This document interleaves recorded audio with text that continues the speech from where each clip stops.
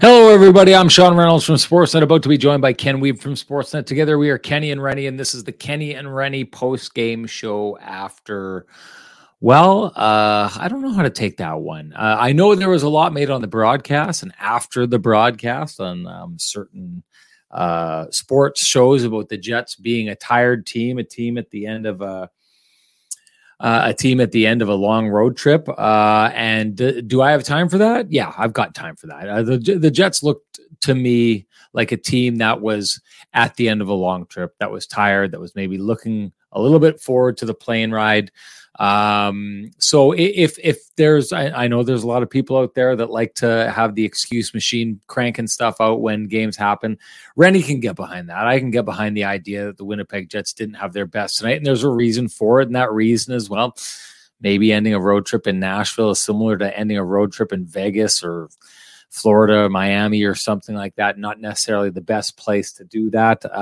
You could pile up the excuses, and I'm down with that. It's a long season. I think another excuse, if you want to add one to the excuse machine, is the fact that we're kind of getting into that winter grind that players talk about. I mean, I think this is the time of year that you'll notice, like, veterans will probably produce more than rookies will, because the rookies start getting a little gassed at this point here. Hard to find motivation in the middle of the winter, not a lot of sunlight, all that kind of stuff. I'll give you all of the excuses. One of the reasons I'll give you that is if you take a look around the rest of the division, the rest of the conference, in a lot of cases, the rest of the league. I mean, the Jets have been playing take it, no, you take it, no, you take it with first place in the Central Division for a long time now. And you saw the Dallas Stars lose a game in overtime to the Buffalo Sabres, a team that the Jets beat not that long ago, a team that's out of the playoffs, although making a strong push for the playoffs. Credit to that team. You're seeing the Vegas Golden Knights, a team that's kind of in free fall right now.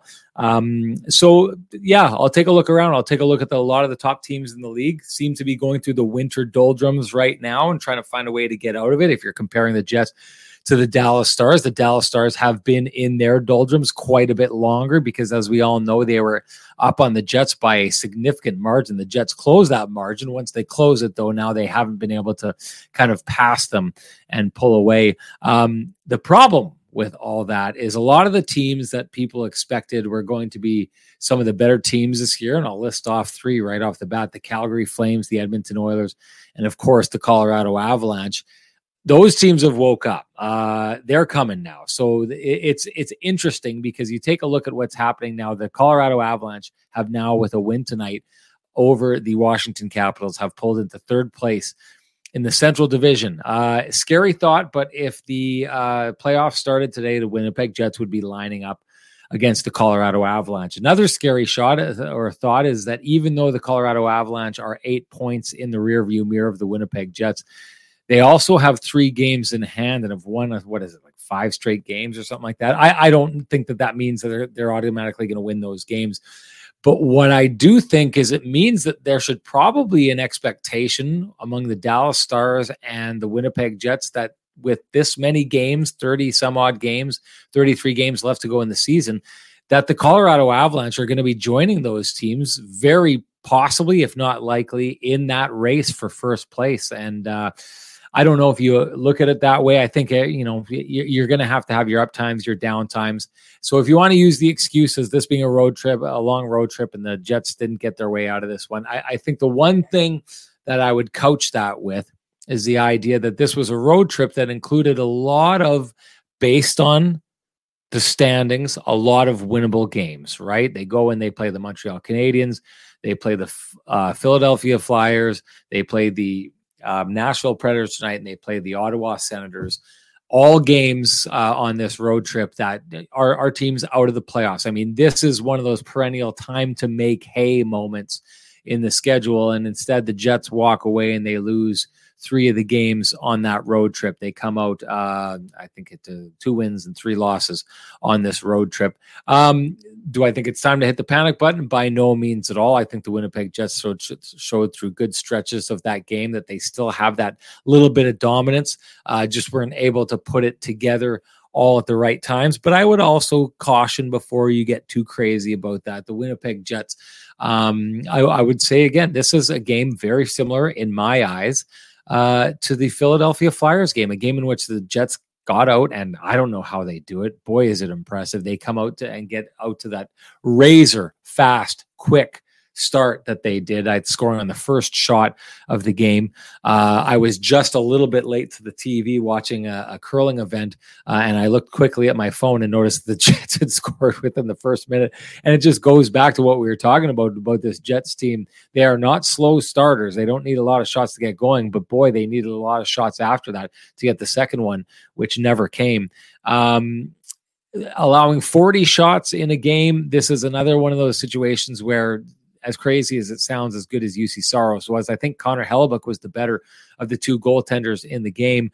They had to get a guy in front of him and a tip to beat him, and they had to, in the end, that last goal that he allowed, I thought they used his aggression against him. And when I say aggression, if you think of Connor Hellebuyck coming way out on that 2-on-1 and stopping the player without even like going down into the butterfly, just blockering it off into the corner. It's because he's way out cutting down the angle that he's able to do that. But it's also because he's way out cutting out the angle that this on the second goal, that the shot that misses the net has him so far from that back post and allows Tanner Jeannot to grab the puck and tuck it around before Connor Hellebuyck can get there. Again, I've got all the time in the world for this game being a game where what we saw from the Winnipeg Jets is not what we would expect to see typically from the Winnipeg Jets. And a lot of that would have to do with the travel and the long road trip and all those kind of things. But a bad second period looked very much like the Philadelphia Flyers' bad second period that allowed them into the game. A strong push in the third period of that game is one they had to make because they'd gone down. They didn't allow that next goal against the Philadelphia Flyers, but I'm thinking that these are two mirror games that we're seeing, one in which the Jets were able to pull it out, one in which they weren't able to pull it out. So if I'm seeing a pattern in their game, what I'm seeing is it's a game that is going to give them results on some nights and not results on other nights. That's not necessarily fitting the profile of Rick Bowness, saying this is a team that has a responsibility as a team pushing for first to show up night in and night out. On the other side of things here, the Boston Bruins are showing everything that Rick Bowness has said the Winnipeg Jets should be doing in the spot they're in right now. The Jets clearly are a team that is not getting to that as consistently as a team like the Boston Bruins. But hey, we're only seeing the Boston Bruins doing something almost no team has ever done in the history of the game. That's a pretty high bar to hold, but no doubt it's a high bar that Rick Bowness sets for this team, wants him to achieve. And I would argue that even with a win in their last game, but tonight as well, I don't think it's a bar that we've been seeing the Winnipeg Jets. If you take into account the Montreal Canadiens game, the Toronto Maple Leafs game, I'll give them full credit for the Ottawa game, but the Philadelphia game where they blew that 3-goal lead in this last game, out of the 5 games, I don't think they've achieved that standard that Rick Bowness has set for them in 4 of those games. So to come away with a 2-3 record on a 5-game road trip, it may just be better than they deserve, ladies and gentlemen. That's my take on it. Let's get Kenny in here to get his take them out with the best music in the business. Here comes Kenny.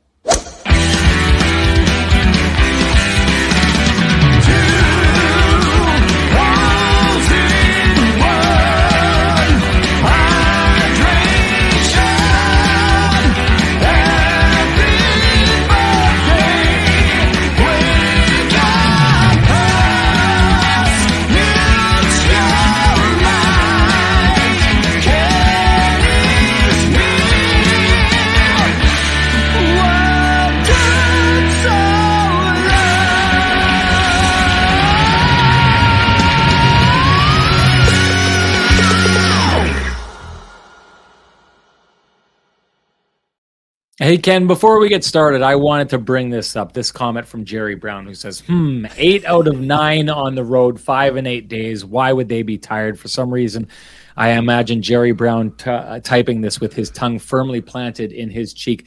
I'm all for this. And we heard this excuse extensively throughout the month of December, in which the Winnipeg Jets also had a great grind of a schedule. So I'm all for this. And if you want to be for this, you before this as well. But then if you want to sit here at this moment where the Winnipeg Jets are fairly even in games with everyone else in the league and use the excuse that they're not winning games late because they have a grind of a schedule, well, they've got a grind of a schedule because they had a cakewalk of a schedule early on. And so if you want to say the Winnipeg Jets are not one of the best teams right now because their schedule is a grind, then you would be making, conversely, the same argument that their cakewalk of the schedule earlier in the season showed that they were a better team than they were. You can't have your cake and eat it too either. The Jets right now are not getting it done because they've got a grind of a schedule, and the Jets got into a lofty position early in the season because they had a cakewalk of a schedule, or ditch the excuses altogether, Jerry Brown. That's what I got to say. Ken, what did you think of the game tonight? Early intensity. I mean, I thought the Jets were great in the first, very poor in the second, and, tried to crank it up in the third. I think they got a little bit cute in the second period. Rick Bowness was certainly, that's how he felt about it. Thought they overpassed a few times and sort of hurt them a little bit. My story that I just filed is about the Jets' ability to not lean on that crutch even though it is there. I mean, I think it is... There's a difference between calling it an excuse and saying it may have factored into the equation. I think it's pretty clear the Jets weren't at their sharpest. But whatever, they battled through. I mean, they're not going to always be the sharpest team. And I said this earlier this week and in my column after the game against Philly. I mean, this is very simple. The Nashville Predators were 13 points behind the Jets going into today with 2 games in hand, Sean. Now, I'm not saying they're trying to hunt down the Jets, but they went in 3 points below the playoff line. This was a had-to-win game for them. It wasn't a must-win because must-wins only happen when your season is on the line. But they needed this game more than the Jets, and they dug deep. They dug deeper and found a way to get the game turned around. So I think it's something that they can learn from, certainly. I love the fact that Pierre-Luc Dubois was upset about going 2-3 on the road trip, and he said it felt like it stepped back, and Rick Bowness was quick to answer our friend Jeff Hamilton's question about the fatigue right away. That's no excuse. So, I mean, that's good. I mean, the Jets have not leaned on excuses yet, nor should they right now. But I would also say that, this was a stretch of 8 of 9 on the road. They went 5-4. Is that a great record? No. Is that a record that sinks a team's season? Absolutely not. They were able to tread water in what was the busiest part of their schedule. That's not an excuse. Those are the facts. This was their longest trip of the year. They went 2-3. They would have preferred to be 3-2. Did they deserve 3-2? I mean, I'm not sure they did. I mean, as you said, Connor Hellebuyck had to be great today. Yeah. 41 saves. He was great. And I would just say that Saros' ability to keep that a 1-0 game, Sean, that's the reason Nashville was able to find their footing. And then in the second period, they outshot the Jets 19-5. And they had the majority of the play. I mean, that also was important in this game. I think the Jets, for the most part, played a steady game. I mean, it wasn't their A game, but it certainly wasn't their C- game. I mean, they gave up. We praised the fourth line, and for good reason, on Sunday night in the game against Philly when they scored 2 goals. Tonight they were on the ice for both goals against, Sean. They lost a face-off. I mean, Kevin Stenlund went 7 of 9. That is fantastic. But one of his 2 losses came in the defensive zone when, after an icing, when John Hines threw out his top line against the Jets' fourth line. Cody Glass got it to the side. Forsberg got it back to the point. Roman Josi shot. Cody Glass tipped it in. Then on the game-winning goal, couple of not great plays leading up to it, but I mean, Saku Menelainen had the puck on his stick along the boards and turned the puck over, and that led to the shot from Tommy Novak off the end boards. And I would say this quickly, I mean, I don't blame Hellebuyck on that, and I'm not saying that you certainly weren't blaming him, but I don't know that to me, it's deeper than the aggression. Sean, we've been in that building a lot. I think the end boards in Nashville are among the liveliest in the entire NHL. So, I mean, I don't necessarily think he was over-aggressive. I just think it's one of those, it's just bad luck. I mean, it's a shot that is, Novak's not trying to shoot it wide. It went wide and it kind of landed on Jeannot's stick, and Hellebuyck still got his leg over there. And that's also, too, I don't blame the defenseman necessarily either, right? I mean, you can't predict that the puck is going to be shooting off the end boards to the winger either. It's just one of those things that Rick Bowness would say, that's hockey. That's one of those plays where it's tough to defend. at the end of the day, I mean, hey, that's the way it goes. The Jets aren't going to win every game down the stretch. I mean, you're right. They played, they played 3 teams that were below the playoff line. 4, right, on that trip. There was 4 teams above or below the playoff line, and the Leafs were the only one above. And they only won 2 of those games. So they would be disappointed. I think the bigger issue now for me, Sean, I mean, we always hear about it, and it's one of the great mysteries of life. Teams coming home from their long road trips, they usually are flat and play a dud in the first one back, and the Jets better not do that, because the Buffalo Sabres are rolling, and the Buffalo Sabres will be disappointed because they felt that they deserved better probably the other, a week and a half ago when the Jets went out and took a game from them in a game where Buffalo, for the most part, I thought played okay. So overall, like I said, I think this is not a huge deal for the Jets. It wasn't their best, wasn't their worst. A little bit of a lack of finish, and then they kind of got away from their game in the second period, and were a little bit, to use Cole Perfetti's words to Jeff Hamilton, they were a little bit lackadaisical. And sometimes when you get lackadaisical against a team that's hungry, that's the result. And again, I mean, it's not a thing, like I said, I'm not overreacting by this. I'm not overreacting by any game the Jets play. It's 1 of 82. There are always going to be things they can do better at. For the most part, they were good in the first, pretty good in the third, kind of went to sleep in the second. And I'd be curious to see if that's something that, that's also sort of part of what you said, Sean. I mean, it was similar to the Philly game in that in the second period, there were plenty of times to get the lead extended, and they weren't able to do so, and that ended up costing them in the end. That's for sure. Hey, it's been a while. You know what the nicest part about this road trip ending is that we can finally get back into some more Vittorio Rossi clothing and stop looking like the bums that we have made ourselves out to be this last little while. Going to be nice to get something from Frank and the boys on again. I'm looking forward to it, Ken. I don't know about you. Jets certainly off tomorrow, right? Jets off tomorrow with coming off that road trip. So we're going to have to wait till Thursday when they play Buffalo. Let's promise each other we're going to look just snazzy as all heck for that time when that comes back in. And if you want to look snazzy as all heck, you know what you got to do. Head down to Corden Avenue. Go see the boys of Vittorio Rossi. Ask for Frank. Tell him Kenny and Rennie sent you. He'll set you up, or one of the boys there will set you up. You'll look like $1 million, which is what Kenny and I promise we will look like on Wednesday.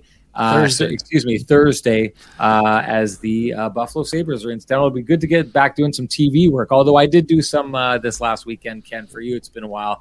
But yeah, it's going to be nice to get back to that. Let's get right into it as well, because we're already 18 minutes in and we're going to bring in Jeff Hamilton again. But let's give me your lamplighter of the night. Yeah, I mean, just a beautiful setup. Dylan DeMello to Cole Perfetti. Great job of finding Pierre-Luc Dubois on the back door, and beautiful goal. Again, and this is all about the setup. I mean, just an absolute beautiful backdoor pass. Incredible vision by Cole Perfetti to find Dubois for his 21st, and yeah, just absolutely a fabulous, just a fabulous play all around. And I mean, again, nothing against the goals that were scored by Nashville. And you know what? Cody Glass, honorable mention to him. The Winnipegger has been doing an excellent job this last stretch. That's his 6th point in his last 7 games. He looked really solid on that top line for the Predators with Philip Forsberg and Matt Duchene. I thought he's been doing a fantastic job, and good on him. It's been a little bit of a longer road for the for the 6th overall draft pick in his class.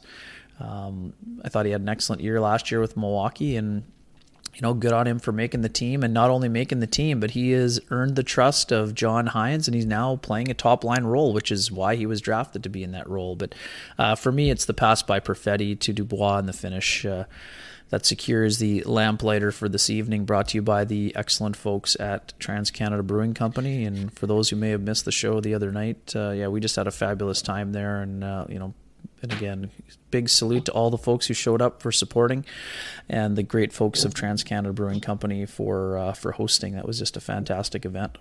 For those of you who like to call Rennie a contrarian, you're going to be disappointed, because I've got no argument with that. I have to say, Cole Perfetti making that pass, that is something else. The vision on that pass is lights out. out of this world. And I think now he's got 29 points to 36 by Matty Beniers. I know we've talked about it on this show. I know I've laid the claim that there's potential for him to score his way back into that race. And like I'd said earlier on, I thought he'd have to outscore Beniers by quite a bit, because I think Beniers is more like a driver on that team than I would say Cole Perfetti is more kind of lives in the wake of some of the big players on this team, the Mark Scheifele's, the Pierre-Luc Dubois, the Kyle Connors, but at the same time giving up games due to his injury.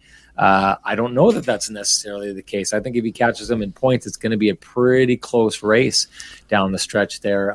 Good on that. But Ken, you absolutely nailed it. You are right, 100%. That is the lamplighter of the night.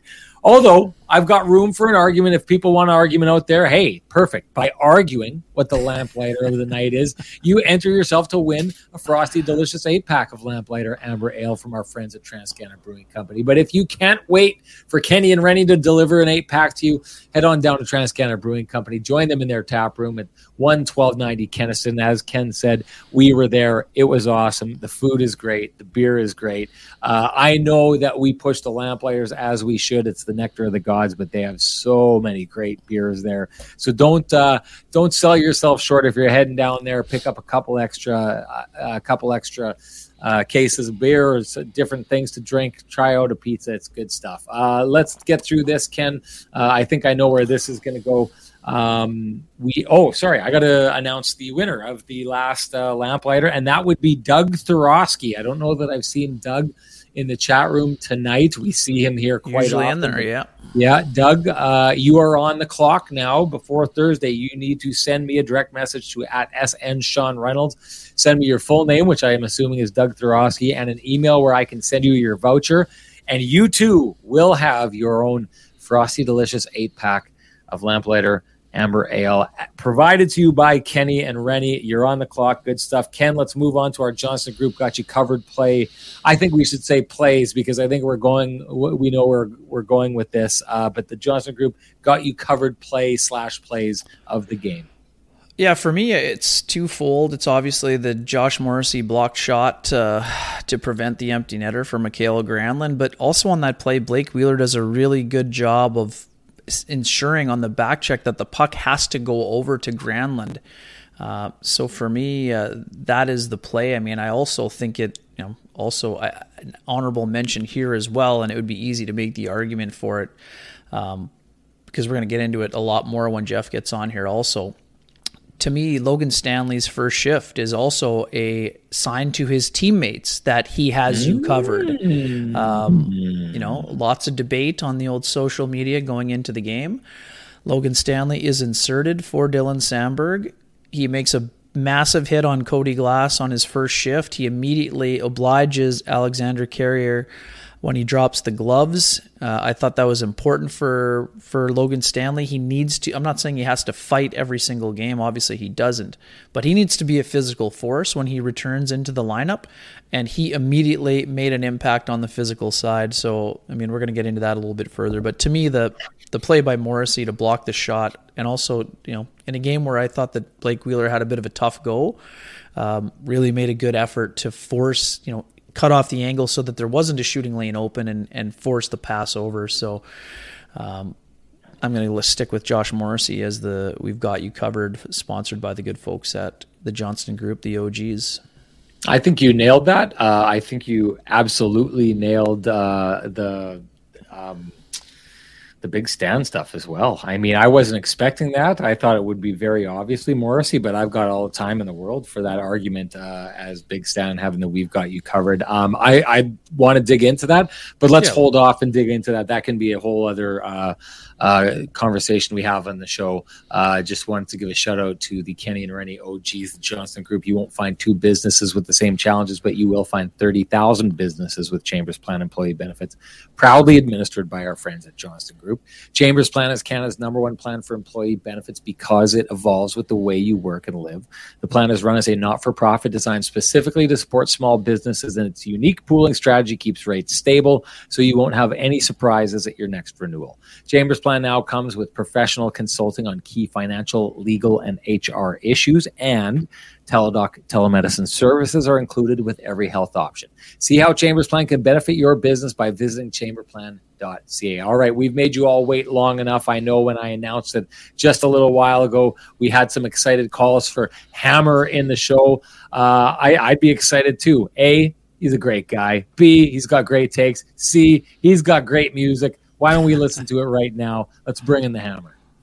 Bring in the Hammer! Dropping two bombs, dodging shot grenades! Move over, kiss someone else, that's no profit!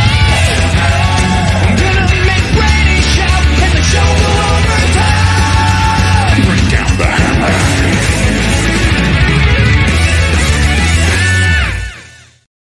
Hammer, if you think you're making this show go 45 minutes overtime like you did last one, you got another thing coming, buddy. You got a lot of nerve pulling that off every time. I don't know how you do it, but you keep doing it. And to be honest, I absolutely love it. How are you doing, my man? What do you think of the game? Survived, man. Survived last night. Great time on Broadway. As I mentioned to you guys, as you encouraged me to get back out there tonight for being in Nashville, that I probably had enough fun for the next couple trips, but made it to the game, made it to morning skate. And then, obviously tonight's game. Personally, disappointing result, no doubt. I know the Winnipeg Jets wanted to end on a high note, after losing those first two games and evening it back up in the last two games to leave with Nashville 3-2 rather than 2-3. Obviously would have been preferred, but I felt like, for a team that's played 5 games in 8 days, I didn't hate their effort. I thought their first period, they were the better team in the game. Obviously things got away from them in the second period. I thought it was interesting that Rick Bowness felt, they gave up or they let go too many chances. They didn't take advantage of their odd man rushes. And, you could certainly tell they were tired. I thought, guys like, Pierre-Luc Dubois were reaching, you know what I mean? I felt like he was sluggish by the end of the game.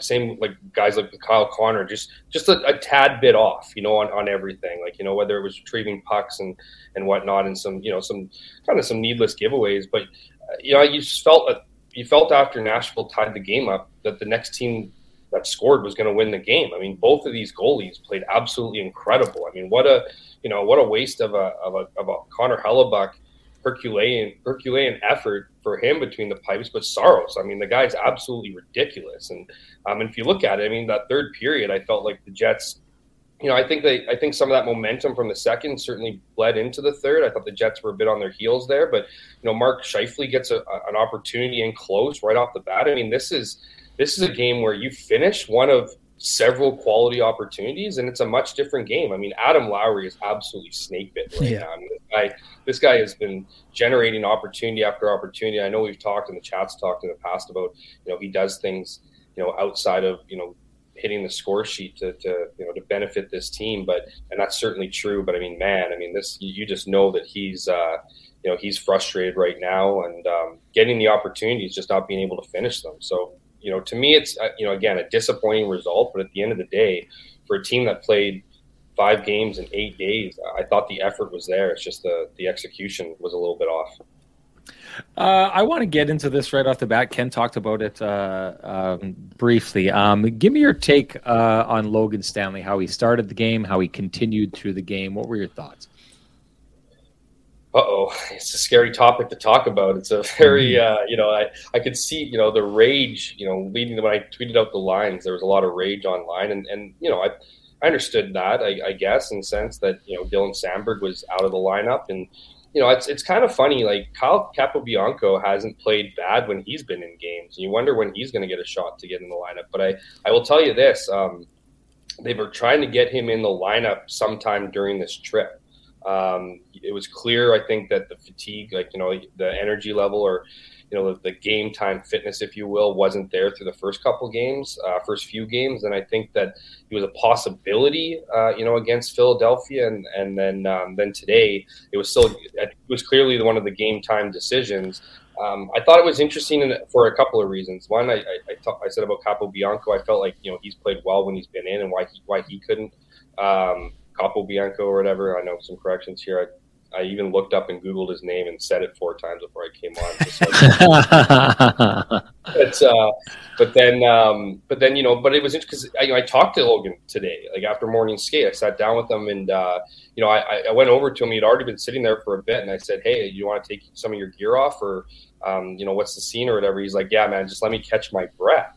I was like, "Okay, that's interesting." And in our conversation, I mean, whether it was just being coy or whatever, like I got the vibe I got from both him and Bonus was that he wasn't going to be playing tonight. So I was a bit surprised to see him in the lineup. I think people immediately thought that maybe Dylan Sandberg's injured or hurting. That wasn't the case. He was a pure healthy scratch. And what also is odd is that he got scratched on his champagne birthday. Today's his 24th birthday on the 24th day. And I think that's just, I don't know. I don't know if that's an overlook. I know you don't look at these kind of things in making your roster decisions, but it's not like Dylan Sandberg has played badly. So I thought that was a bit interesting. But at the same time, Logan Stanley hadn't played, and really for much of the season. I mean, he got in 2 games and got hurt, after that first ankle injury and then got hurt against, in that second game against Chicago after playing what I thought was a decent game against St. Louis the game before. But as for tonight, I thought he was pretty decent. For a guy who hasn't played that long, for a guy who's not in game shape, I thought he played a simple game. I think he was sheltered a little bit in his minutes, but it's kind of funny that hit that he threw on Cody Glass earlier. I was trying to figure out what that collision was. So I went to like the play-by-play. They gave Cody Glass the hit on that one. Oh, come on. That was kind of funny. But, gets physical early. I mean, that's what Rick Bowness said he wanted him in there for, was to bring that physical presence to the game. And then to drop the gloves, man, anyone who's been in a hockey fight before, and I know I don't look it, but I've been in my fair share over junior, it is exhausting. So to get back and pretty much within your first shift, get back after a long layoff to chuck them, that takes a lot out of you. So ultimately I thought, a good effort by him. He was even, plus minus. He wasn't on for many mistakes. He chipped in. He chipped in. On the penalty kill as well. So all things considered, I thought Logan Stanley played a pretty good game today. Yeah, I agree, Hammy. I liked his game. Again, is it perfect? No, of course. You can't expect it to be perfect. And we understand that this runs deep for some folks in the Free Villy fan club. But, I mean, obviously the Jets want his physical nature in the lineup. And it's interesting. I mean, I was talking with Ben Sherrod on the last road trip, and he was talking about, he was around when Logan Stanley came in, and he sort of drew a couple parallels to his own game. It can be hard. You get in your own head about, how physical you can be, and you can't chase the physical nature, but you also have to make sure that you are physical at the same time. It's a really hard. I mean, again, we understand Logan's not a young guy anymore, but he's still young in terms of experience. So finding that line and when to go, I mean, I thought he handled it perfectly in the first. And Jeff, you're right. I mean, if you're Logan Stanley, probably the last thing you want to be doing on your first shift back since December 9th is getting to a tilt. And Tico Napoli, he handled them easily. It was not. You could tell. I give Carrier credit for hanging in there, but he landed two big rights on the chin, and that is out of Carrier's weight class in terms of dropping the gloves with Logan Stanley. But he handled himself fine. It wasn't that fight was not close. But regardless, I thought Stanley did what he could. I thought he was steady. And again, Sean, I'm going to reiterate this too, and I've said it to you numerous times, and I'm convinced. Like, just look at when he's being brought back into the lineup. Last time against St. Louis, this time against Nashville. I think Rick Bowness sees elements of Jamie Alexiak's game. He saw what happened when Jamie Alexiak left to go to the Pittsburgh Penguins, and Jim Nill had to go back and trade for him to get him back, and he was a big part of that team when they when they went, and had the great series with the Blues that you and I covered, Sean. And then secondly, Alexiak was still a big part of their defense core when they went to the Stanley Cup final. I mean, I'm not saying it's an equal thing, but he sees parallels in his game in terms of his physical nature, in terms of his ability to kill penalties. And, this is going to be a competition, an open competition. I'm not here to say that Dylan Sandberg is out of the competition. He's very much in it. But this goes back to, much like we said with Villy when he had the tough game against Montreal. Dylan Sandberg was the guy who pinched at an inopportune time against the Philadelphia Flyers on the first goal that was scored against them. And sometimes, you don't want guys looking over their shoulder, but that one mistake was part of the decision why he wasn't in the lineup today. So it had to have been. Otherwise, there's no really other explanation for it. So I'll be curious to see how this gets handled moving forward. And, there's 3 games before the break here. I expect that we see Dylan Samberg in one of the 3. But I would expect that based on today that Logan Stanley, Sean, we talked about it all the time. He earned himself another look. Yeah, no doubt. You know what? I like Phyllis's comment here. She says, I think Stan has taken fighting lessons. He knew how to topple the Nashville guy, and I don't remember him ever doing that before. Also, his smash of glass on the boards, that was quite the statement. I'm all over this comment. The reason why I am is I think that getting Ville Heinola to be as physical as they want him to be has been one of these things that the Jets coaches, spanning from this coaching staff to the previous coaching staff, I think they've been trying to elicit and get that out of him. I think one of the things that is kind of the tell on that is they're always talking about his physicality and needing his physicality. And I'll say this, I, for one, don't think that his physicality has matched coaches' comments from this group or the previous group. For the most part. I mean, there are some moments here, and who can forget the moment, where he does the victory and holding the helmet up. But if you think of that game, that the most iconic Logan Stanley moment, he essentially ducked the guy who was chasing him all game and was celebrating, basically avoiding fighting that player in that game. We know he can fight, and I can tell you that right now because Keegan Colasar, who's a Winnipeg boy, plays for the Vegas Golden Knights, fought him at one time, and when the fight finished up, the camera caught him kind of shaking his head with his eyes bulging and being like, that was something else. And Keegan is I've talked with him about it before, and Keegan said Logan Stanley's the real deal. Like, he's big, he's strong, he's tough. But I agree with Phyllis here. We haven't seen a lot of this from him. I think that there was a strong push. I think the Winnipeg Jets took this opportunity with him out of the lineup and rehabbing and coming back to kind of plant in his head what kind of player they wanted him to be. And I think that first shift was just an example of him saying, to your point, Ken, I got to get out there. I've been out of this for a long time. I've seen what's happened between Ville Heinola and Dylan Samberg. I've seen that Ville Heinola has not quite grasped the brass ring. And I've seen that Dylan Samberg, for the most part, has been steady while he's been in here. So the bar has been set. Dylan Samberg has set the bar for what it's going to take to get in on this back end for the Winnipeg Jets and stick around for a while. And I think, I don't know if it was put that bluntly to him, but I think that Logan Stanley got the message here from his coaching staff that if he wants to stick around for a certain amount of time, he is going to need to have to play a more rugged game. He's going to have to impact the game in that way far more often. You see, you don't need it all the time, but Pierre-Luc Dubois is a great example of a guy tonight who went out and I thought worked hard to drag the Jets into the fight. I thought gave the Jets energy down the stretch that gave them that push that allowed them to hit 2 posts and almost tie that game. That kind of play from guys who are capable of playing like that can have an impact on the game. And I'll say this out and out, Logan Stanley has not done that enough in his time with the Winnipeg Jets. He needs to do it more. We have not seen him. We have seen moments where he's affected the game physically and turned the tide in the Jets' favor or taken the other team off their game. We've seen that, so we know he's capable of it. But the fact he's capable of it and we don't see it as like a common thing, the fact that we don't define Logan Stanley like that, I think is problematic for him, his career, and his potential to stay in this lineup. I think the message was sent to him in his timeout, and that him answering the bell as quickly as he did was a clear-cut message to his coach that message was received loud and it was received clearly. Let's switch gears here. There was a comment made earlier on, and I know, Ken, you said earlier on that Blake Wheeler had a bit of a tough go of it tonight. Noah Lafort, I think, takes it a little too far when he says, how much longer does Blake Wheeler last in the top 6? Why not try Barron up there with Scheif and Ehlers? Barron brings that power like Wheeler, but has more speed. He doesn't have that skill set of Wheeler, though.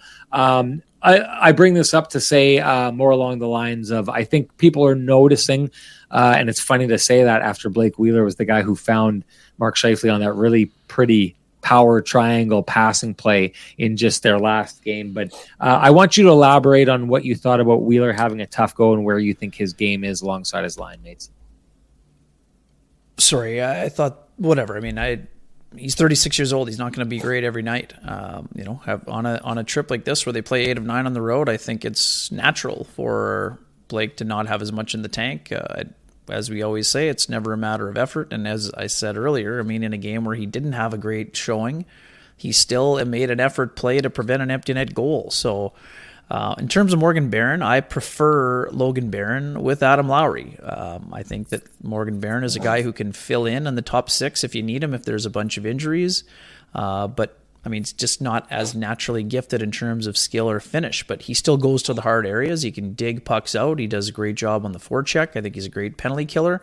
But to me, Morgan Barron is more of a bottom 6 player. In terms of Blake Wheeler, I mean, he's had a good year. I mean, better than most people expected. I mean, there are going to be ups and downs over the course of a year, and today was one of those downs. And it wasn't a terrible game for him, but this is one of the games where we've talked about it a lot. There have been plenty of days where he's had his legs. I didn't find that he had his legs very well in the game today. I mean, Jeff, you were in the rink. I mean, am I missing? Am I wrong there? Or it just seemed like it was one of the games where Blake wasn't really moving.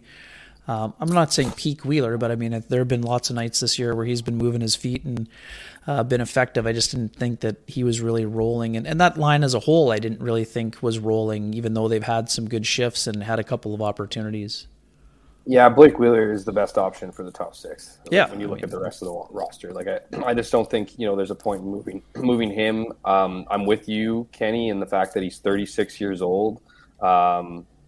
He's 36 years old. He's at the end of a 5-game road trip. He's probably just tired. I think you saw a lot of that. I just don't think he had a ton of gas in the tank, and ultimately, just looked it. And so, it's an 82-game season. You're going to see that from a guy who's that age essentially. And but I didn't think he played bad. I just think he was like a number of players was just off a little bit on a certain things. I mean, I thought it was interesting though, because as someone brought it up here, like that hooking penalty was kind of weird. It was kind of lazy. You know what I mean? Like it wasn't necessary. I almost felt like it was a makeup call, because earlier in the game, like, he took a slash on somebody. I forget who it was, but it was in the offensive zone and took pretty liberty on laying the wood on the guy's side. That could have easily been called for a penalty. So I don't know if that was just a makeup call, but the penalty kick bailed him out there. Ultimately, I just felt like he was, maybe just tired. It was, but overall, I don't think he was any worse or necessarily than a handful of other guys in the top 6 that just didn't seem to have it. It's just, I think it weighs on a guy who's, not 25 and instead, is in his mid-30s. Yeah, I've got all day for that argument. I think we've said it before. Father Time wins all battles, but in the meantime, Blake Wheeler's been given Father Time a little bit of a beating here. And I will say this. You would expect, if what I was talking about earlier on and what we're seeing from a lot of the top teams in the league right now is a bit of that winter grind setting in. I think people are looking around the corner and seeing that the All-Star break isn't that far away. The motivation is waning when you're a top team. I think that if the motivation is waning, it affects you far more than the lower teams who, like, if suddenly they find themselves in a game against an upper level team that doesn't have the motivation, well, the excitement sets in, like, oh my goodness, we can hang with these guys. Hold on a sec. We may go out and win this one tonight, right? So I think it's a lot harder for top teams to find the motivation. You're seeing that. You would fully expect it. And I'll say this again, Blake Wheeler being in the neighborhood of a point per game player is not something that I would have expected this year. I thought that those days were fully and firmly behind him. But if you were to tell me that at the beginning of the season, Blake Wheeler is going to head into January sitting around a point per game pace, I would suggest that when that grind comes along and people start getting tired, the 36-year-old player is the one who's probably going to be feeling it as much as anyone else. And I think the evidence is there. We can see in games where Blake Wheeler doesn't seem to have his legs, it feels like he takes one of those way behind the play, hooking penalties almost every single time. He got caught red-handed tonight, and it didn't even look like he was trying to hide it. It almost looked like frustration, like he was just like, I'm not even there. But I will say this. I mean, he did miss some time due to injury. I don't know if that counts as rest. Maybe we're giving him too much leniency or too much of an excuse to suggest right now that he's tiring out when he just did come off a long stretch of hockey where he didn't have to play. But yeah, I've said this before, and it's the same thing. Like when Kuhlman was finding his way up into the top of the lineup, and yeah, okay, so he's got 2 goals now. One of them was an empty netter. One of them he was just driving the net. The puck slipped off his stick and found its way to the back of the net.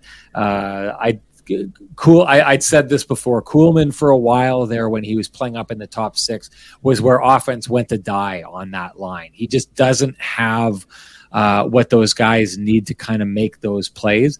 I think that we do get that from Blake Wheeler, but I'll also say this: the style of game that has allowed Blake Wheeler to resurrect himself this season is the Rick Bowness way of getting him to go to the front of the net and just grind in front of the net and create chaos. This is another one of those nights where a few nights ago, Rick Bowness changed these lines because he was trying to get those players to play a different way. We saw a little bit of that from Blake Wheeler in that Ottawa game where he went to the front of the net and the puck bounced off him and went in because he was creating chaos and going to the front of the net. He was fully back to the let's find a lane and do the snake charmer offense. There was no real commitment for him to go to the front of the net and create that chaos. And so I think to me, this season, if he doesn't have his game, it's fairly obvious, because when he does, you just need to look to the front of the net and find him there, because that's where he's supposed to be. That's where Rick Bowness wants him. If he's not there, it's evidence to me that his legs just don't have the juice to get him there at that point. Before we move on, Ken, why don't you give a shout out to our main man, Lou? You bet, folks. If you're in the real estate market, if you're looking to buy, looking to sell, looking to see what your house is worth, maybe see what that one down the street is worth or one in another neighborhood, you can contact our main man, Lou Ferlin, at Royal LePage Dynamic Realty, 204-791-9971, or at the office, 204-989-5000. His email is lou@louferlin.ca. That's LOU@LOUFURLAN.ca. And Lou's website is www.louferlin.ca. Lou Ferlin, excellent realtor, excellent human being, and excellent supporter of the community, including our show, and we thank him very kindly for that support. Excellent stuff. Absolutely excellent stuff. This interesting from, let me get this off the screen here quickly. This one interesting from John Chan. The Avs are coming on strong, winning 6th straight game tonight. I would be worried about them catching us if we lose to teams below us. You're going to lose to teams below you. It's going to happen. I would ask you this, though, Ham. To teams below you, and you're the second best team in the NHL. Well, I think the point that they're making is teams below the playoff line. This was, as we talked about off the top of the show, this was a road trip in which they faced a whole bunch of teams out of the playoffs and come out of it on the losing end of it. I'll say this. I personally think that what we're seeing from the Avs, and everyone knows my feelings on this, I said this earlier on in the season, eventually the Colorado Avalanche are coming, and it looks like now 6 straight wins is going to do that. 8 points behind the Jets, but 3 games in hand, sitting in 3rd place. The way that the Minnesota Wild are playing right now, it's starting to look like the top 3 in the Central Division is being solidified. I think, gentlemen, that based on what we've seen this season, the fact that Colorado is coming the way they are, I understand the urgency by Rick Bowness to push this team to become the first place team in the Central Division, because I would suggest trying to avoid the Colorado Avalanche and facing them in the first round should be priority number 1. And the best way to do that, I think, is to finish first in the division. What do you see, Hammy, in the way that at this stage of the season we're shaping up in the Central Division with the likes of the Jets, but also the Stars, the Avs, and the Minnesota Wild? Feels like the West is wide open. It doesn't feel like, as well as the Jets have played this season, and, teams like Dallas have certainly played well as well, and Colorado's catching up, and the Predators aren't far out, of that second wild card spot either. But I mean, I think the good news for Jets fans is the Jets aren't really happy with their game right now. And I mean, those are, we've talked about this a lot in the past, and particularly when we compare it to other years, where they almost felt comfortable with their game even when they were losing, so I think there's a real opportunity here for Winnipeg for sure. I mean, they come home for the next 3 games. This was a big month for them. They got together at the beginning of this month. I think I talked about this last show, but they got together at the beginning of this month and talked about where they wanted to be at the end of this month and to set themselves up for an opportunity to come back from the All-Star break, building up a cushion, in first, and then having a great, they know how intense that last 30-game stretch is going to be. I think, you look at a team like Colorado Avalanche, and they've dealt with their injuries. I mean, so have the Jets, obviously. But they've come back with a vengeance here. They're an experienced team, obviously, as the reigning Stanley Cup champions, and they know when they need to turn it on. They know, like there's desperate teams. These teams are now getting desperate. I mean, that's what you've heard, Rick Bowness and players call these teams that they're playing in the division below them. They're a desperate team, and ultimately you need to match a team's desperation night in and night out. And I mean, I think, it's interesting, right? Because this is a situation where the Jets are the ones with the targets on their back. They're the ones that everybody, speaks respectfully about, talks about how talented they are, how their special teams are clicking, obviously how great their goaltending is, and so they're getting every team's best. And so I think they're, like it or not, they're gonna get those solid efforts, whether it's a team, a couple points behind them or a team that's chasing for the playoffs. And I think I think the Jets have, under Rick Bowness, have become a mentally stronger team. I think they welcome the challenge. And so it's going to be fascinating to see what this final stretch looks like, to see because it's asking a lot, right? I mean, this is so far so good for Winnipeg, but as I mentioned, the games are only going to get tougher. They're only going to mean more. I mean, they're all worth the same 2 points, but teams who are out of the playoff race are getting desperate. They're going to have to, they're going to have to make up ground. It's a lot more motivation to make up ground than to keep ground. And so I think, but at the same time, I mean, the Jets are healthier now. I think it'll be very interesting to see what the trade deadline brings and the pieces that they add. As we've talked for weeks now, this is I'd argue the biggest moment for Kevin Cheveldayoff of his tenure in Winnipeg, and what he can do over that trade deadline. So overall, I think this is a team that's proven that, even in games that they haven't liked and games that they've won, that they're eager to push hard, and there's that structure, right? I mean, they know what to do. This isn't one of those things where, in seasons past, it was almost as if it was like, there's runway left, but they never really had a blueprint to succeed. And now that they have that blueprint under this coaching staff, I see it as an exciting stretch here for Winnipeg. And I have no doubt in my mind that they're going to match that level and intensity other teams are going to throw at them, and we're going to see some really good hockey down the stretch. And Sean, you're bang on about the Avs. I mean, avoiding them. In the 6-game winning streak, they've outscored their opponents 26-8, and Cale Makar's missed at least 3 of those games. I think maybe possibly even more of them. So that's this is not news. Like, teams around the league know the Avalanche are coming. I mean, there's no surprise there. And you're right, Sean. I mean, the Jets would like to finish in first place. I mean, I guess your counter argument could be, well, the best time to play the Avalanche are in the first round, maybe because they came from so far back and had all those injuries. I mean, but I don't buy that argument because they're getting healthier as the playoffs approach. So, they're a dangerous and scary team. I mean, but I would say that no matter where a team finishes, you're going to have to beat 2 good teams to make the conference final, no matter who gets in. It's interesting with the Minnesota Wild. I mean, they went from 3rd in the Central to below the playoff line today by the Avalanche jumping over them because of what happened with Calgary and Edmonton. So it's not going to be easy. They're going to have 30 games after the break. I think, these are 3 important games for them before the break, especially. I mean, every game's important, as Jeff said. That game on Monday, I'm fascinated by, because the Blues are in a position where either they're going to load up for one more run, or Doug Armstrong is going to consider selling off his pending UFAs. And those pending UFAs are going to be among the most hotly recruited players leading into the deadline, including people that we've mentioned are very much they should, or if they're not, they should be on the radar of the Winnipeg Jets, and that's Ryan O'Reilly and Ivan Barbashev in particular. I understand Tarasenko would be someone who'd be super interesting, but I don't see him as a real fit. Yes, his goal scoring would fit, and yes, he has won before, and he has a little bit of a physical element. He's a big, strong guy. But I see more of an O'Reilly or Barbashev being better fits for the Jets going into the All-Star or into the trade deadline. I mean, these guys are... O'Reilly is everything that Rick Bowness wants. I mean, he's a guy who has won it all. He made life. He's one of the big. Yes, Jordan Binnington was great before he was hurt.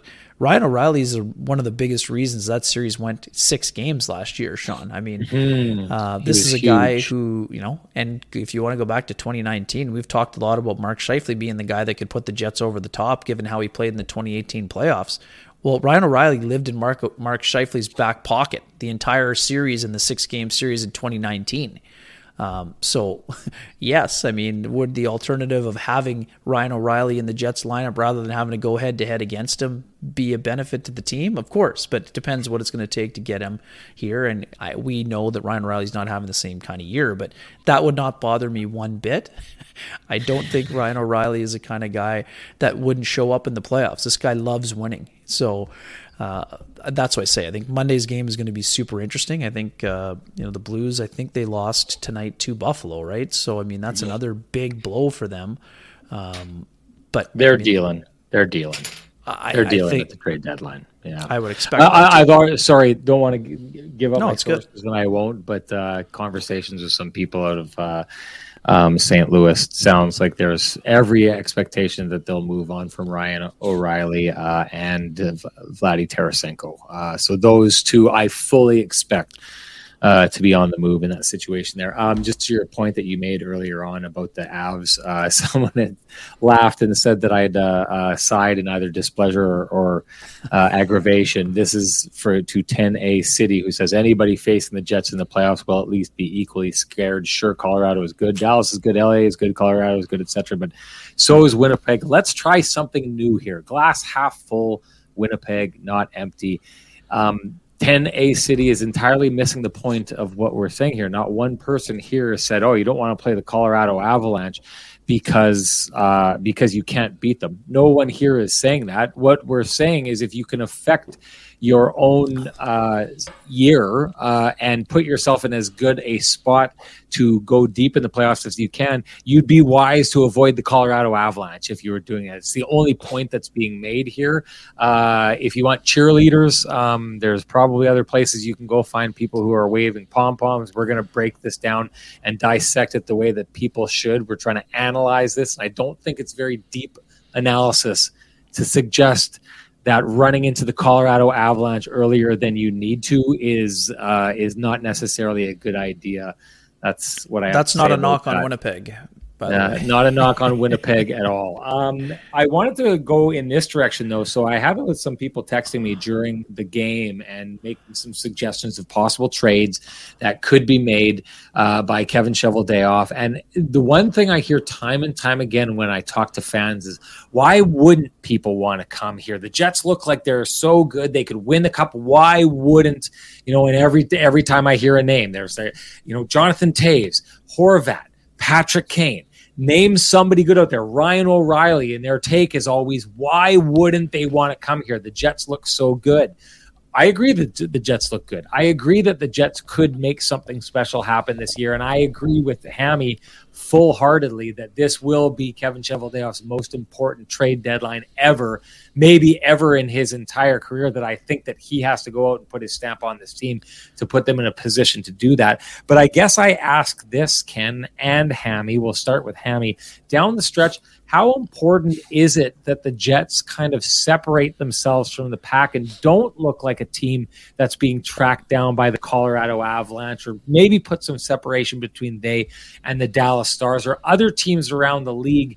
How important is it that the Jets really put their best foot forward before the trade deadline so that they look like a team that is on the cusp of doing something special, rather than maybe dropping in the subconsciousness of players to teams like Boston, who sounds like they're going to be going, Colorado, who I think are, with all the injuries they've had, are going to be able to do something at the trade deadline, Carolina, Seattle, a lot of teams out there that could make some noise and would be competing for these services. If your argument to me is you should go to the Winnipeg Jets because they're capable of doing something, how important is it now, Hammy, that between now and the trade deadline, the Jets make sure they look as strong as possible and maybe put a little distance and take a full hold of first place in the Central?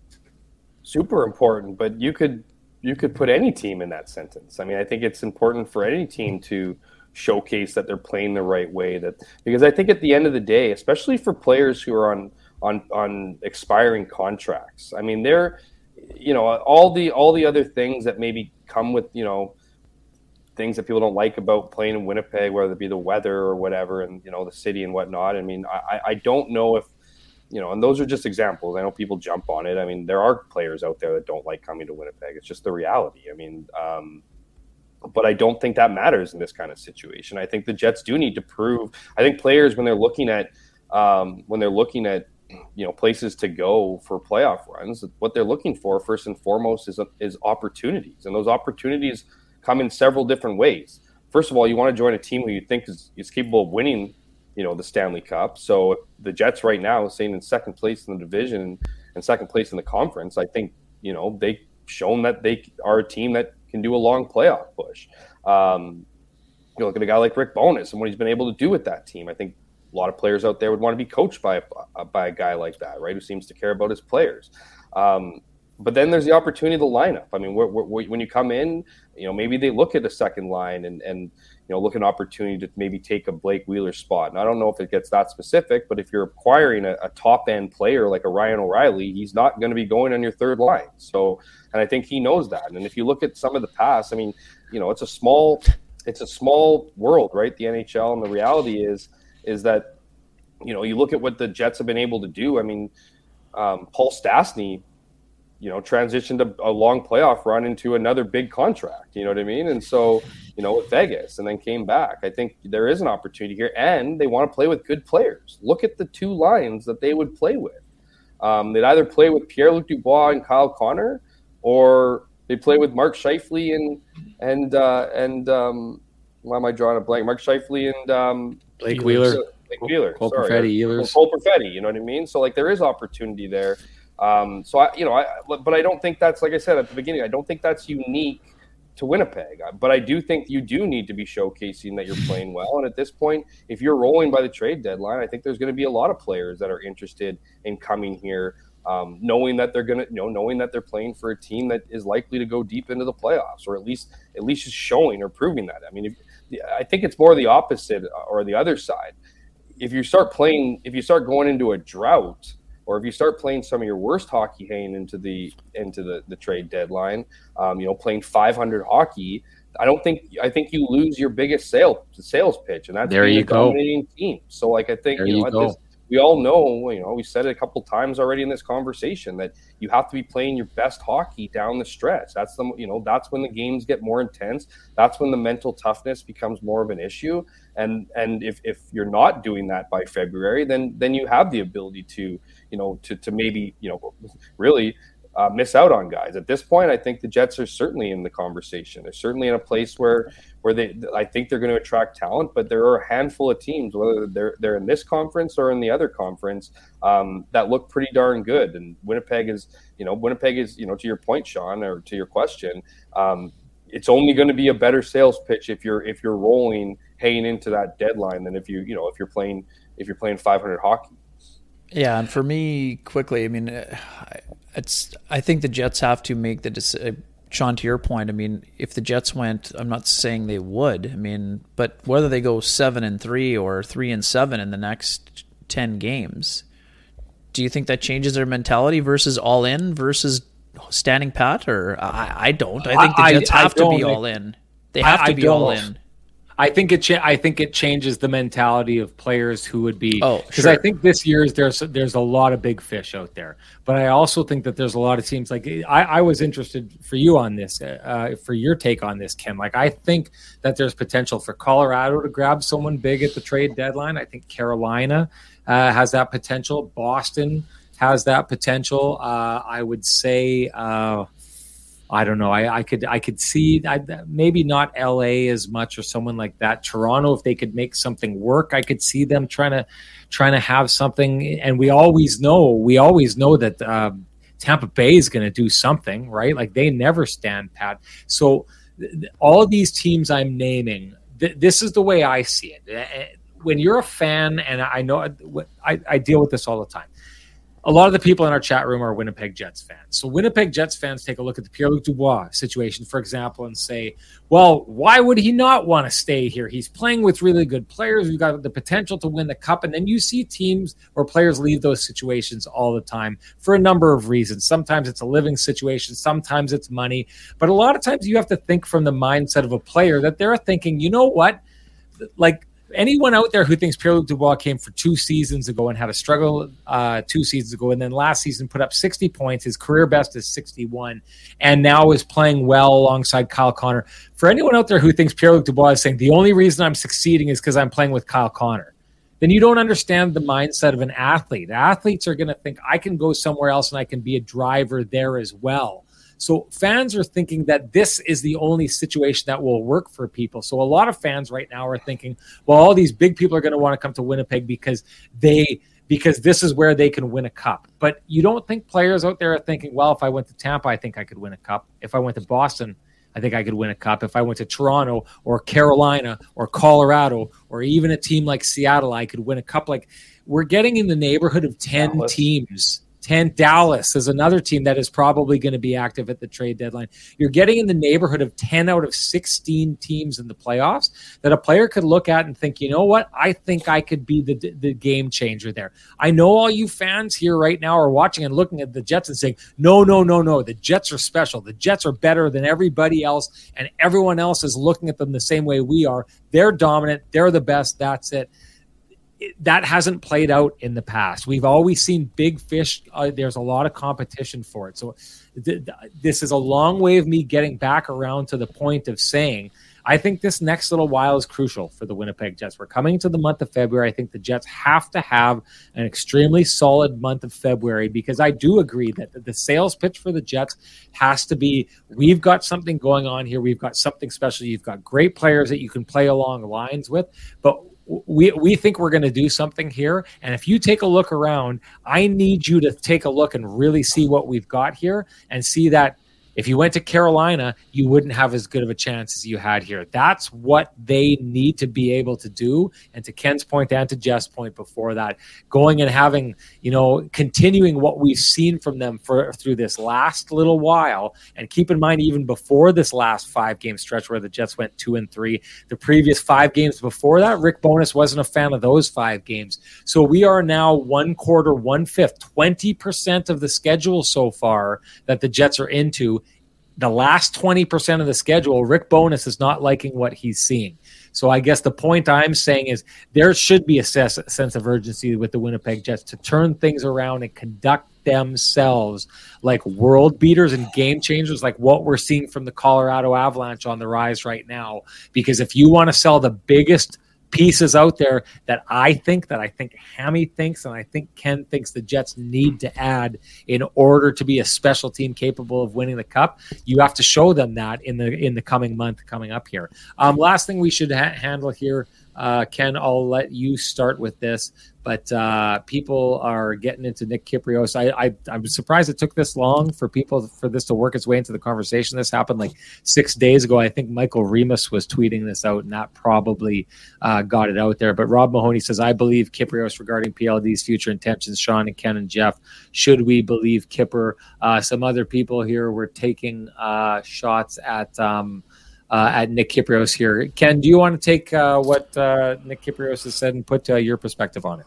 Well, I mean, Nick and I have talked also. I mean, Nick is very plugged in. I mean, am I as certain as Nick is? No. I mean, no one's told me that, but I'm not. I wouldn't be questioning the reporting. I know, he talks to people that are in the know. So, I'm not certain that Pierre-Luc Dubois is leaving for sure, but if Nick feels that strongly, he wouldn't just be saying that for the sake of saying it. So I think Pierre-Luc has kind of made it clear that, he's a day-to-day guy, and I would say that there would be still an opportunity for maybe he changes his mind in the next couple of months. But I mean, it's also entirely possible, and Jeff's talked about this with us, and we've talked about it also. I mean, for some players, becoming a UFA for the first time is all that really matters. It wouldn't matter if they were in a perfect situation.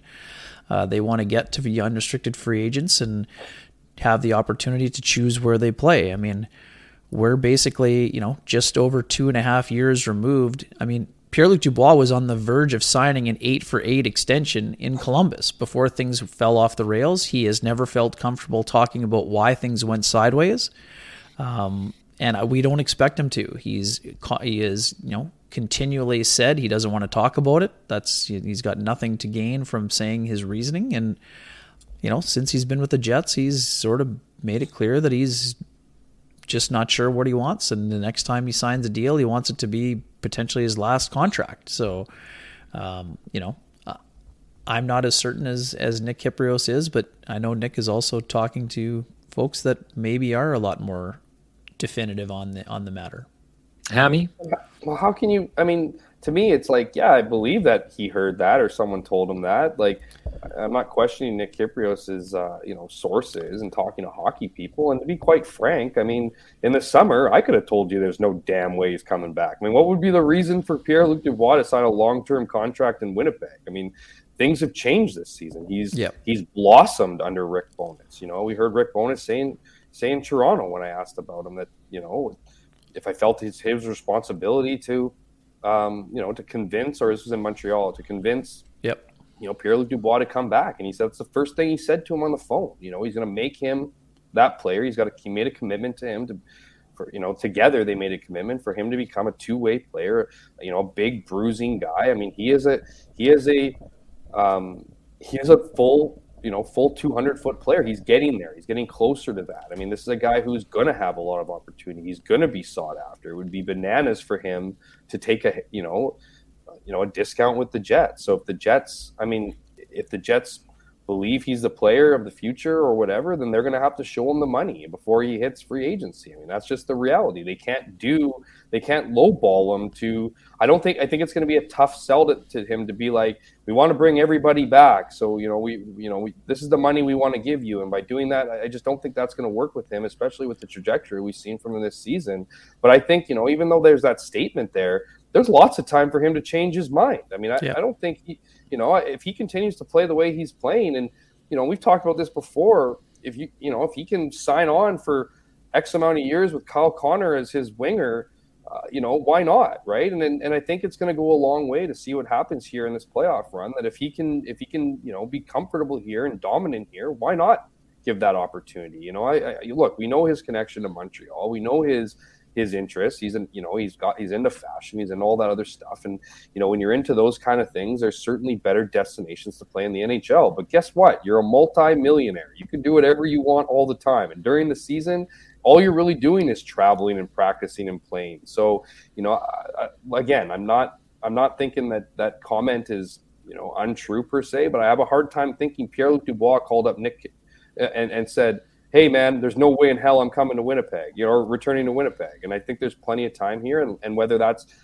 Pierre-Luc Dubois, whether that's Connor Hellebuck, whether that's Mark Scheifele, there's going to be a lot of conversations that are being had from now to this summer to next year. And I think they're going to put out the full court press to bring a guy like Pierre-Luc Dubois. And I think you want a guy like Pierre-Luc Dubois. You want to show him the money. And as a 24-year-old two-way centerman, you're going to have to show him the money. So I think there's plenty. I certainly think there's some truth to that statement, but I also believe just as truthfully that there's time here to convince him to stay in Winnipeg if he continues the way he's playing. Yeah, and I don't think money is going to be an issue. I mean, I think if the Jets get to the point where they can convince him to stick around, I've said this before, I don't think they're going to have any trouble making him the highest paid player in franchise history. But I mean, that'll have to happen. That's to me is what it's going to take for him to want to stick around. Sorry, BA, suits aren't really fashion. It's kind of like t-shirts and holy jeans and stuff like that. Don't trust me. I don't get it either, but that's kind of the fashion he's into it. Couple things I want to touch on. The problem with the idea of the Jets paying him a whole bunch of money to stay is Pierre-Luc Dubois is going to get paid no matter where he goes. So I don't think, other than that 8th year, as you've pointed out, Ken, that they're able to offer him that no other team would be able to. I don't know that Pierre-Luc Dubois sees the money put in front of him and says, okay, well, I got to take that, because I think he thinks he's going to get it regardless anywhere. B, everyone who's here taking shots at Nick Kypreos and saying, like Kipper looking, Turd Ferguson says Kipper looking to get sound bites out there. He may have heard something, but nothing is set in stone until it is. Okay, I agree with this. Nothing is set in stone until it is. But the whole sound bites thing here, people aren't giving Nick Kypreos enough credit. Nick Kypreos is a guy who, when we had him on our trade deadline shows, broke a lot of stuff. Nick Kypreos is a connected guy, and I happen to know enough about the guy to know that he's not just going to go out and say something to say it. Like, he said something because he's heard something, okay? You can take that to the bank right now. If Nick Kypreos said it in the manner that he said it, he's heard something, okay? Someone has told him something. Now, I want to be clear about this, because I was on his show, he had me on his show, and I challenged him on this a little bit, on the idea that there's, to Jeff's point and a little bit to Ken's point and even to Turd Ferguson's point here, where he says he may have heard something, but nothing is set in stone until it is. I got him to admit this. I got him to admit the idea that, like, that's what I'm hearing now. But, like, who's to say? Who's to say something can't happen in between now and then? There's a year and a half that they may have him here. Who knows what they do in the playoffs? Who knows how he feels? Who knows if he doesn't try a restaurant and figures he can't move on or anything like that. I'm not saying, and no one is saying that this is set in stone, but I will say this. For Nick Kypreos to come out and say it again, to reiterate, for Nick Kypreos to say as strongly as he did that this isn't, that he doesn't see this happening, he's heard something, and you should at least take it as that. You should take it that all you people right now who think Pierre-Luc Dubois has played up to this point in the season and now is like, wow, everything's different here. I'm scoring more points than I thought I would if I'm locking down in Winnipeg. All the people who've been selling that narrative or hoping for that to happen should realize that what Nick Kypreos is saying will be based on something that he was told by a credible source recently. So what should be taken from that is, at this moment, everyone who's hoping that the Jets and their new coach and the position that they're in and the success that he's having has won him over and he's turned over a new leaf, I would suggest that you should keep every time, like, as of this point, if you think that a change is going to happen, I wouldn't assume the change has happened and Pierre-Luc Dubois is sticking around.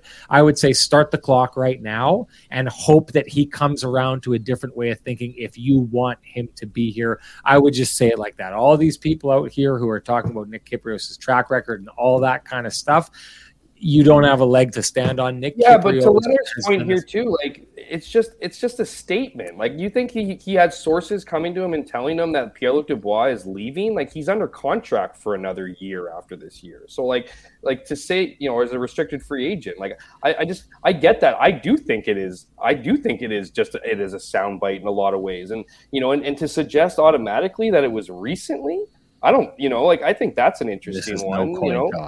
This is no, to me, like, I think there were a lot of guys in that locker room after last season that wanted to leave, and I just don't think it's all that surprising. Well, and look, Jeff, so of the guys who wanted to leave, they explored moving a lot of those guys, and they didn't leave for specific reasons. It's a different situation. Like, they explored moving Blake Wheeler because they were talking about moving him. He didn't leave because he didn't want to leave and because all the smoke and there was no fire. He didn't leave because they couldn't strike a deal that would make it work. That doesn't apply in this situation with Pierre-Luc Dubois. This is another one of those things where it's like, I'll stand up for Nick Kypreos in this situation and say it's not a soundbite. The same as we had to talk last year about what was going on in the Jets room, and there was a lot of people out there who accused us of saying that there was nothing going on in the Jets room and everyone was fine and everyone liked each other and they had no problems.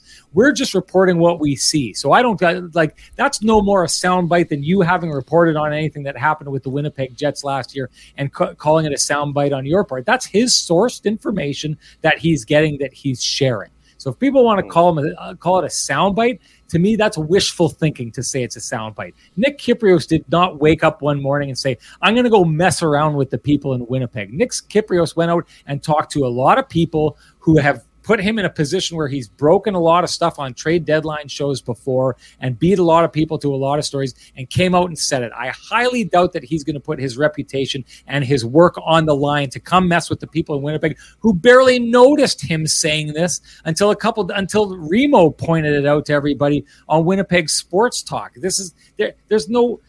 He doesn't gain anything by coming and messing or getting headlines in Winnipeg. If he wants to mess around, go do it in New York or do it in Toronto or something like that. I take offense to the idea that he's coming out and saying this just to stir up bullshit. He's saying this because sources that have paid off for him in the past are talking to him, and that's what they said. I'm saying clearly that he walked it back with me to a degree and said, look, things can change. I'm not saying that there's not a possibility for this to come forward, but what he's saying right now is he's being told in no uncertain terms that he doesn't expect this to happen. Statement? That's not a soundbite. That's him doing his reporting, and soundbite, calling it a soundbite is belittling what we all do, not just him. Okay. So what was the exact statement? That he's for sure not coming to Winnipeg? Was that it?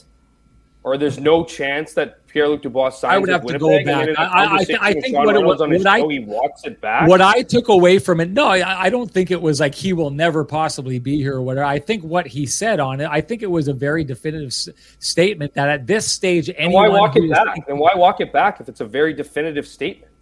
I shouldn't have said walk it back. I pressed him on it. I pressed him on the details of what he was talking about, and he was saying, I'm not saying that there couldn't be change, but as of right now, the direction for him is that he's leaving. In his mind right now, he thinks that he's leaving. If you don't believe that at this point, I think that's bang on. I mean, absolutely. At this point, he's for sure leaving. I think he needs to be convinced to stay. There you go.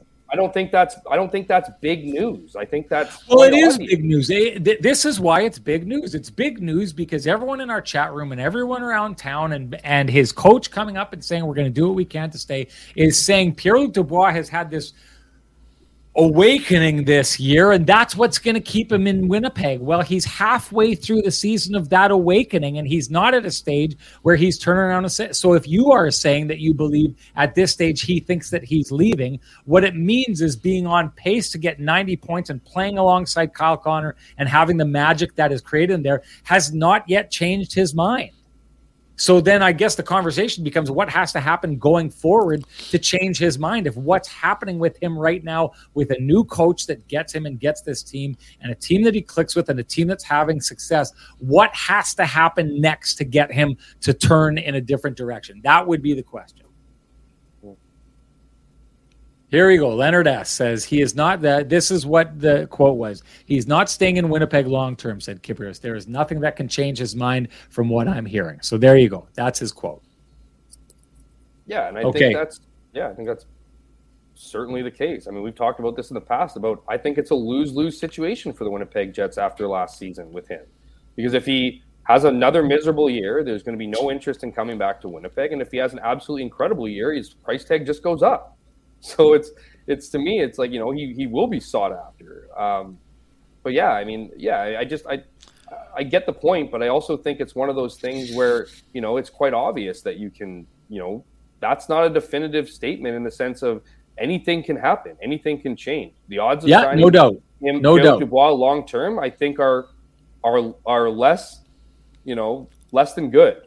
But that being said, we'll see what happens the rest of the year. I mean, the Jets make a big run. He has a dominant playoffs. They pay him like the player that he is. And heck, maybe he even becomes part of the leadership group. So I think that will be the biggest thing. I've said this before. I think getting him on the leadership group, it's interesting. He doesn't wear a letter now, so I don't think he leapfrogs the guys necessarily with the letter. But what would the C do for him? Like, what if you're negotiating with him and he wants to be the captain of a team somewhere? I don't think he's going somewhere else and being the captain.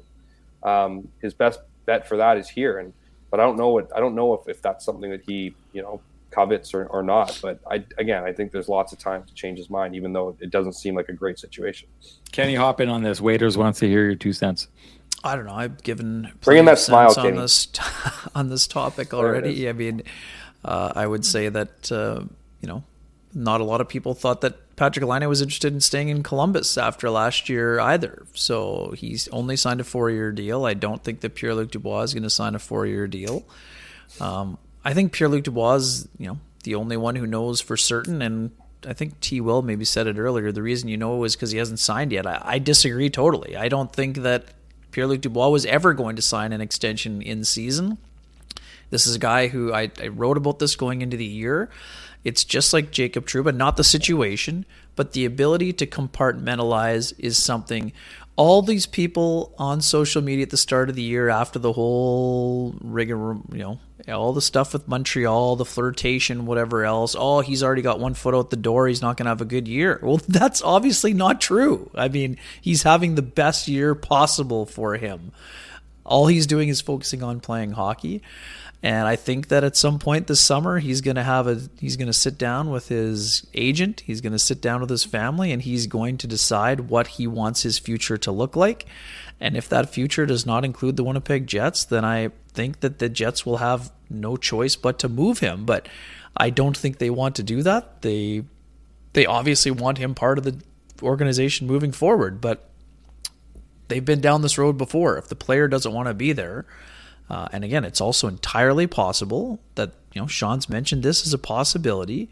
If the Jets lose in the Stanley Cup final in the 6th game and the management team and the ownership gets together and says, you know what, asset managers are not going to like it, but let's take one more chance with the band that's here, and, they'll take their chances after. I don't think that will happen, but I'm not going to dismiss it. I mean, the Jets have tried to turn over rosters before without. I fully think it'll happen. Well, I mean, that's the beauty of this. They've put too much work into this window not to take this window till the moment it smashes closed with the glass shattering.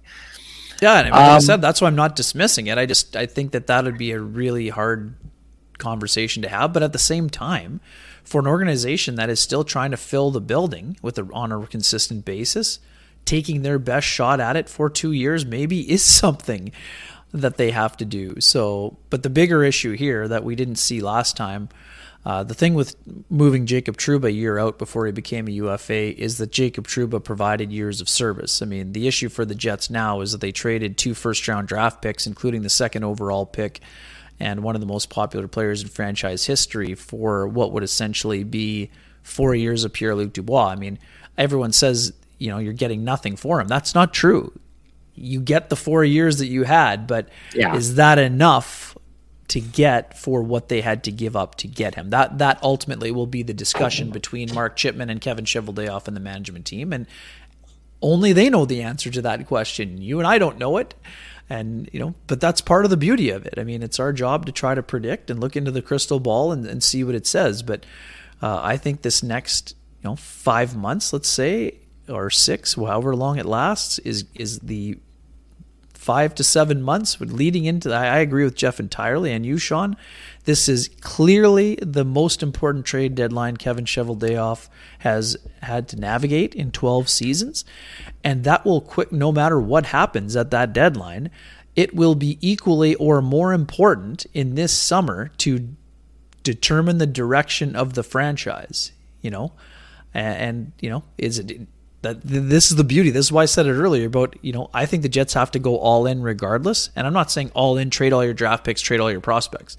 But they have to make the best chance to upgrade their roster this deadline. And then they're going to have to try to take another run at it next year. Because if they don't, they're going to have regrets. And here's the tough part about that whole conversation. They might make 3 perfect moves, and they could still get bounced in the first round and not get any of the 4-round revenue. And they have given up future assets. And that is part of, Brian Burke says it all the time. Only one team gets to have a parade. And you're going to have to probably overpay in the quote unquote to win a bidding war for a guy like Ryan O'Reilly or for a guy like Bo Horvat. And that's part of the cost of doing business, just like part of the cost of doing business was trading Patrick Laine to get Pierre-Luc Dubois, whether that's for 3 seasons or 4 or whatever it ends up being. I'll just make one. The deadline. Oh, sorry, Sean. No, go. You want to ask what what happens, like what do you pickup wise? think? Yeah, like if you think everything, and and I'm not saying what you think with this team. That's like, what do you think plays out at the deadline? Like, For given the Jets? everything, for the Jets. Well, I was looking today, they've got $7 million in cap space. It's up to 9 now projected with the move to send Heinola down, and the number I think can go up further once. Depending on, like, they're still carrying extra bodies. You're still carrying Gustafsson and Appleton on the active roster. Right. Sorry, not active roster, but they're not on LTI. So those salaries still count. So they could be above $10 million projected cap space at the deadline, depending on injuries. Yeah, they can do whatever they want when it comes down to it for the most part. Like, money will not be an issue, which may set them apart for the teams that I talked about, that list of, 8 to 10 teams and having the potential to do something. They clearly, and maybe that could be the selling point, is if they get really active and go get a big name, and maybe that means another big name comes here. I still think they land one of the big fish, like either Horvat or Meyer or Meyer would be. Meyer would be actually probably top of my list if you're going for that, because you'd have him going forward, which could help alleviate some of these issues. Or Jonathan Toews, and then I think they have to take a big swing and add a top 4 defenseman and add at least a veteran defenseman. I've said this before, like a Jordy Ben type. I know they had him before. Like Shen out of Vancouver or something like that. I think someone like that. Dmitry Kulikov. I could see it. No, I would say more likely to be like Gavrikov. Gavrikov is a guy who's been on the Jets' radar. I would think that he's not maybe as physical as Shen, but I think he would be a guy that's played some top 4 minutes. Yeah, and at least in that case, having someone so that they've got some depth so if something goes down. Because, look, we are constantly talking about this kind of carousel that keeps traveling between Logan Stanley and Dylan Samberg and Ville Heinola. And the one thing that has happened is none of these 3 players have definitively made themselves the 6th defenseman on this team. I don't think that that's a recipe for success going into the playoffs.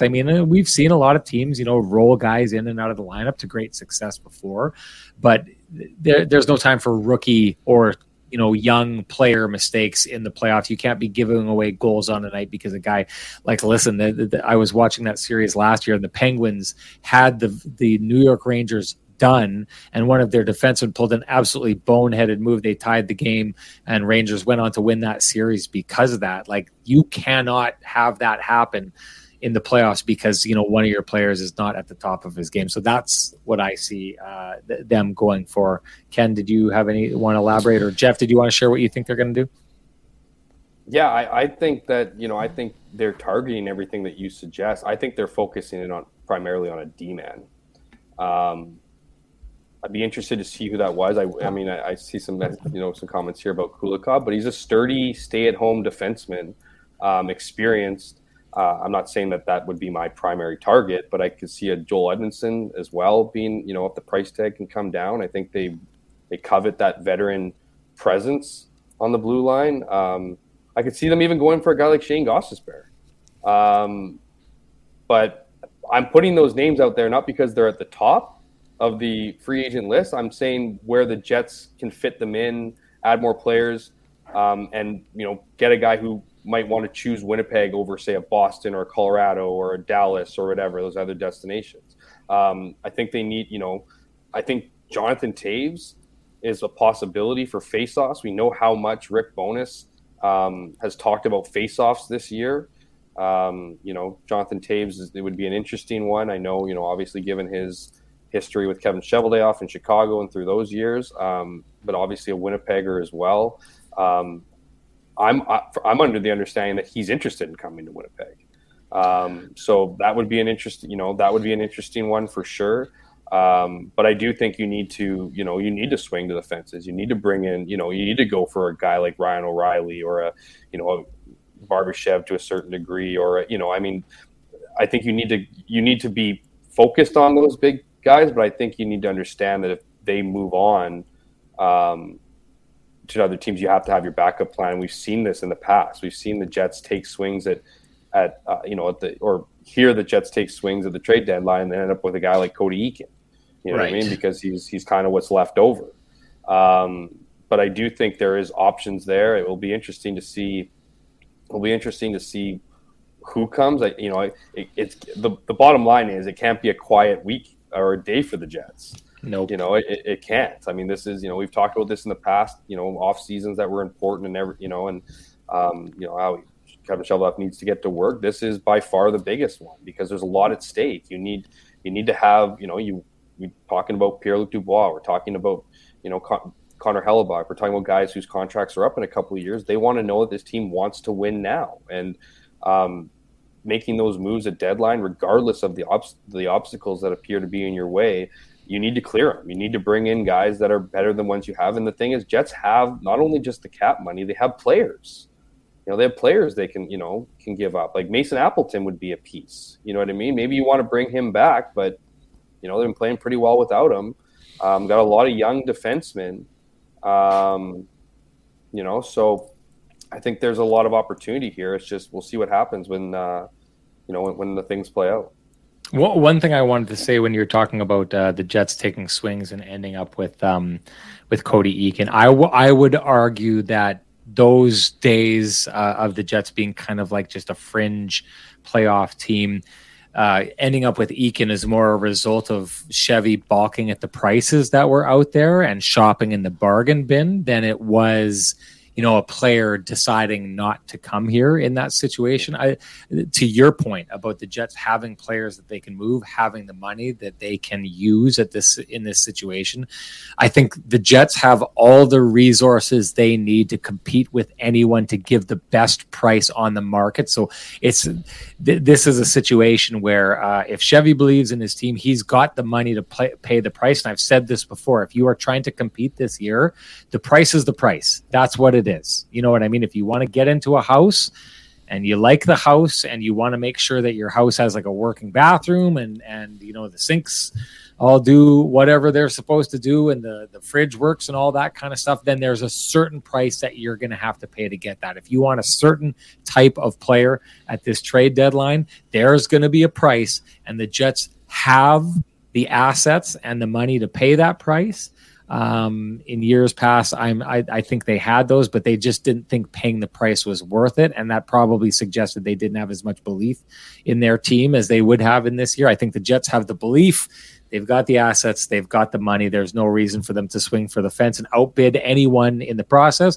Just, I can tell you right now, you fans, if they do that, aren't going to like the cost of what goes out the window, but that's the cost of trying to take the big swing and trying to win the Stanley Cup. You don't do it typically by being a bargain team. Guys, we have anything to say before we move out? Nothing. No, I mean, we said it in person, but Doug Henderson, awesome KNR golf balls, and also shout out to Marshall Patterson, who sent a special gift with Elena for me. Greatly appreciated. Good. Yeah, sure. You can share that with me whenever you get the opportunity to do that, Ken.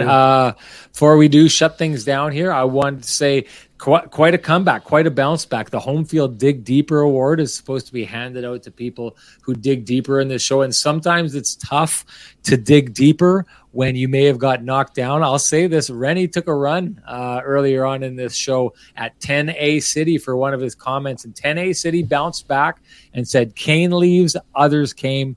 Laine leaves, others came. Dubois leaves, others will come. Worry about today, just win this year, and he can do whatever he wants. Buff leaving, well, that was a tough one. This is great advice. I will say this, and this is more along the point that Jets always seem to be able to find a way to find people, even in the Kevin Stenlunds and the Saku Menelainens in their drafts. Few teams draft as well as they do. If you're going to go for it, you got to go for it. If you're going to keep Pierre-Luc Dubois as your own rental so that you've got a team held together for this next year and you lose it, the Winnipeg Jets may be lost in the woods to a degree for a couple of years after that, but they'll still have a lot of really great assets and the same team that was able to build this star-studded roster. So 10A City, you are the Home Field Dig Deeper Award winner of this show. All you got to do is direct message me. There you go. Tenacity. I love it. 10A City went from being in my doghouse to the penthouse in a very short amount of time here. Great job. He's saying the name is tenacity. Saying the name is tenacity. Come on, Reynolds. Come on, man. Wake up, man. Let's go. I thought he was. Let's go. Wake up, man. Wake up. You're getting fired up. Let me talk, for God's sakes. I thought he was saying tenacity and that he had tenacity to stick with it, which he did. It's too late for me to put the headband on. But hey, tenacity. You showed great tenacity. The name is fitting. Direct message me at SN Sean Reynolds. Give me your full name, not being tenacity, and send me your email, and I will send you a voucher for your home field dig deeper shovel. Congratulations, you did great, as did Ken tonight, even though he tried to shut me down at the end of the show, which is totally rude and unacceptable. Same with you, Jeff Hamilton. Get it together, you guys. Yeah, you got great music. Doesn't give you the right to do whatever you want. The chat room, they can shout me down any day because they do it every time, and I love it. Good stuff. Let's shut this thing down the same way we always do. If you appreciate these conversations that we're having in this space and the conversations on shows like ours, Illegal Curve and Winnipeg Sports Talk, please appreciate the contributions by our sponsors because they're fighting to keep these conversations going in these spaces. For us, that's Vittorio Rossi, TransCanada Brewing Company, the Johnston Group, Lou Ferlin, and Homefield. Thank you so much, everybody. We will talk to you after the Thursday game when the Jets welcome the Buffalo Sabres. Bye, everybody.